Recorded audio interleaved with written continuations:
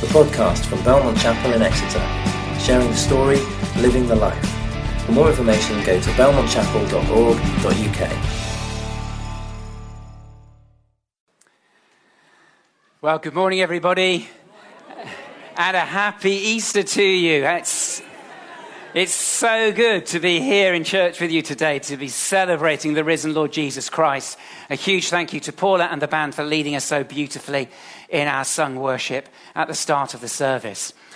My name's Paul, and I'm going to be leading us in our final session of thinking about meeting Jesus. Over the last few weeks, we've been meeting Jesus in each of the four Gospels, Matthew, Mark, Luke, and today we are meeting him in the Gospel of John in the garden on the very first Easter Sunday morning. We will look at that together in a moment, but just before we get to that point, I'd just like to remind us of how we got to Easter Sunday morning. So if you remember, if we go back 3 days, we come to Good Friday, don't we? And the day, of course, when Jesus died on the cross. It was a really sad day for Jesus and for his friends, but it had to happen. Out of his love for us, Jesus gave his life for us so that we could be forgiven and come back to our Father God.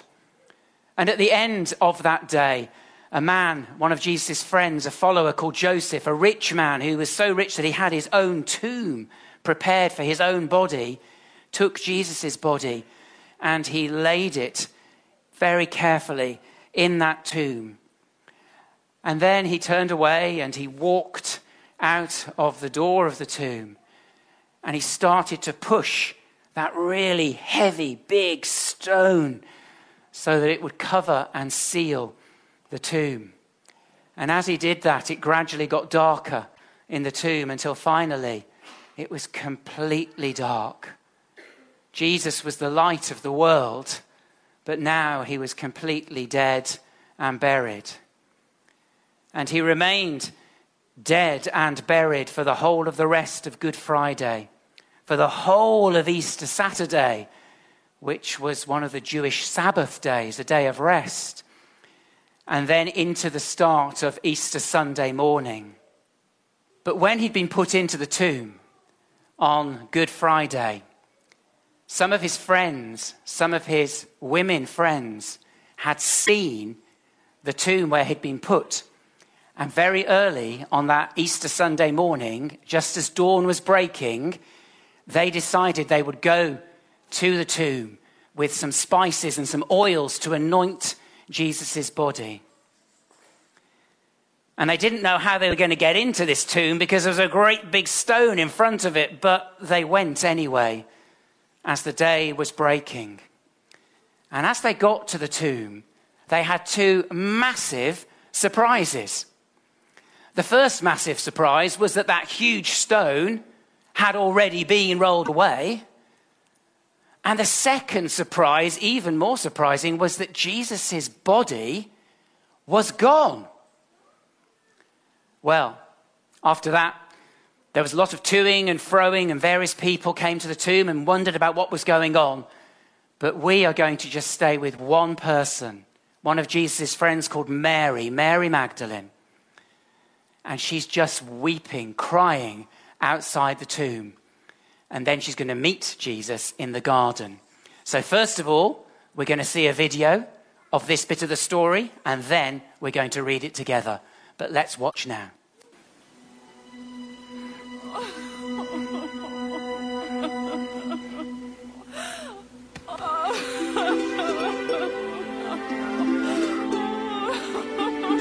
Why are you crying?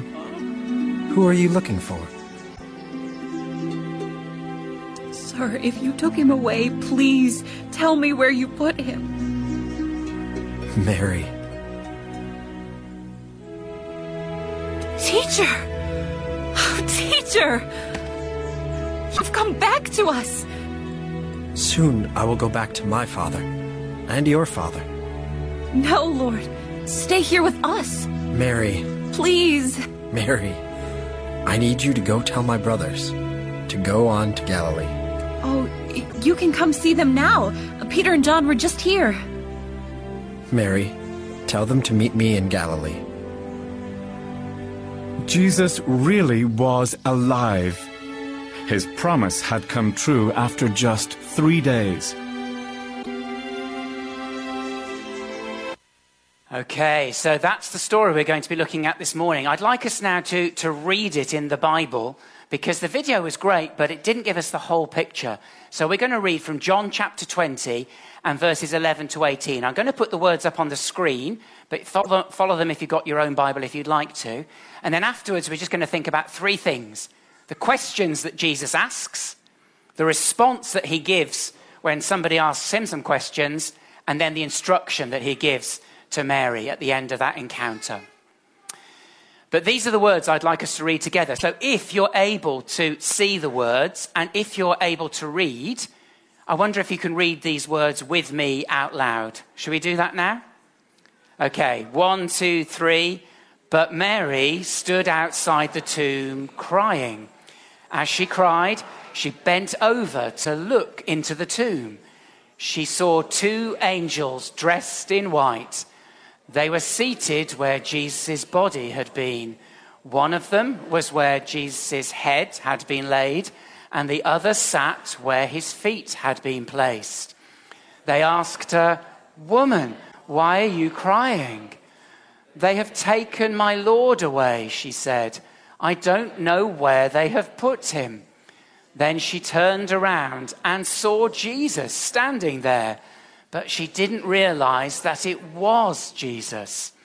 He asked her, "Woman, why are you crying? Who are you looking for?" She thought he was the gardener, so she said, "Sir, did you carry him away? Tell me where you put him. Then I will go and get him." Jesus said to her, "Mary." She turned toward him. Then she cried out in the Aramaic language, "Rabboni!" Rabboni means teacher. Jesus said, "Do not hold on to me. I have not yet ascended to the Father. Instead, go to those who believe in me.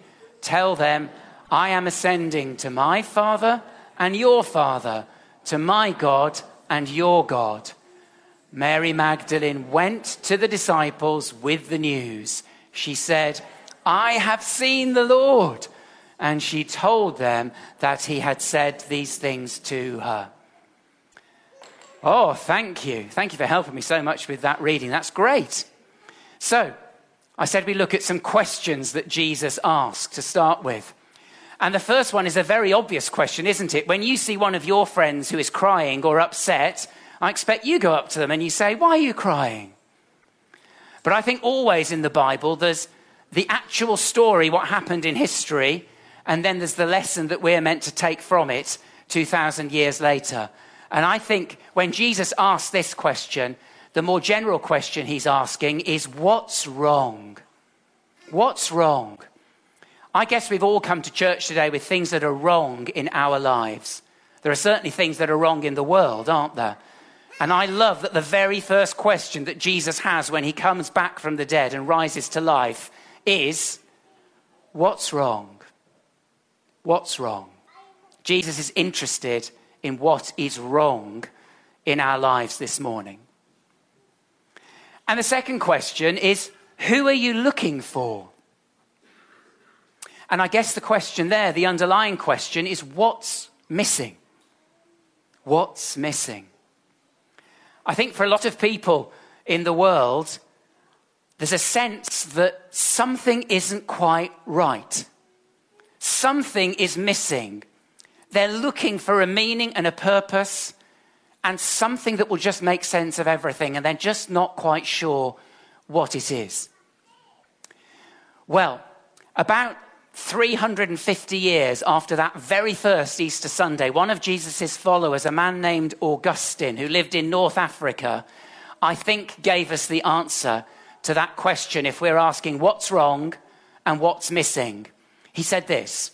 He said, because God has made us for himself, our hearts are restless until they rest in him, in God. I don't know if you believe that God has made you, but the Bible says that we are made in God's image and he's made us for himself.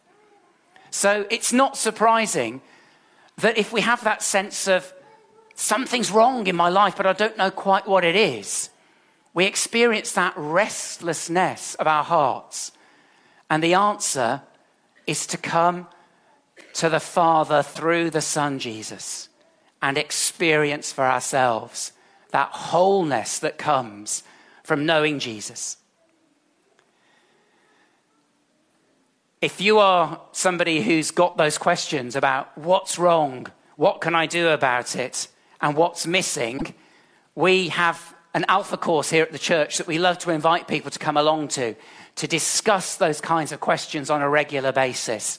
And we'll be having one of those a bit later this year. But today, what I'd love to offer you is one of our Alpha booklets, written by the same team that do the Alpha course. It's called Why Easter. We've got them on the table as you go out of the auditorium on the left. And if you have got any questions about why Jesus came, about why he died, and about what his resurrection means, please take a copy of one of these booklets. Or maybe you've got a friend who's asking those kinds of questions back where you work or where you live. Please take a copy to read with them. It'd be great if we could have lots of conversations about why Easter over the next couple of weeks, wouldn't it? But there we are. Those are the questions that Jesus asks. But when Mary hears these questions, she doesn't realize that it's Jesus who's asking them. She thinks he's the gardener, doesn't she? And so she gets quite agitated. And she says, "Oh, sir, did you carry him away? Oh, please tell me where you put him, and then I'll go and get him." Of course, she's upset and she's agitated. But I just love the way that Jesus speaks into her confusion and her agitation. The same way that he speaks into our confusion and our agitation on this Easter Sunday morning. What does Jesus do? He just speaks her name. Mary. Mary. Isn't that beautiful? This morning, I'd invite you to hear Jesus speaking your name, whatever it happens to be. I know we've got a couple of Marys here, but I'll substitute your own name for it. Hear Jesus speaking your name. Know this Easter Sunday morning that you are known by Jesus, that you are loved by Jesus, that he came to give his life upon that cross for you personally. And now he calls you by name to come into a relationship with him.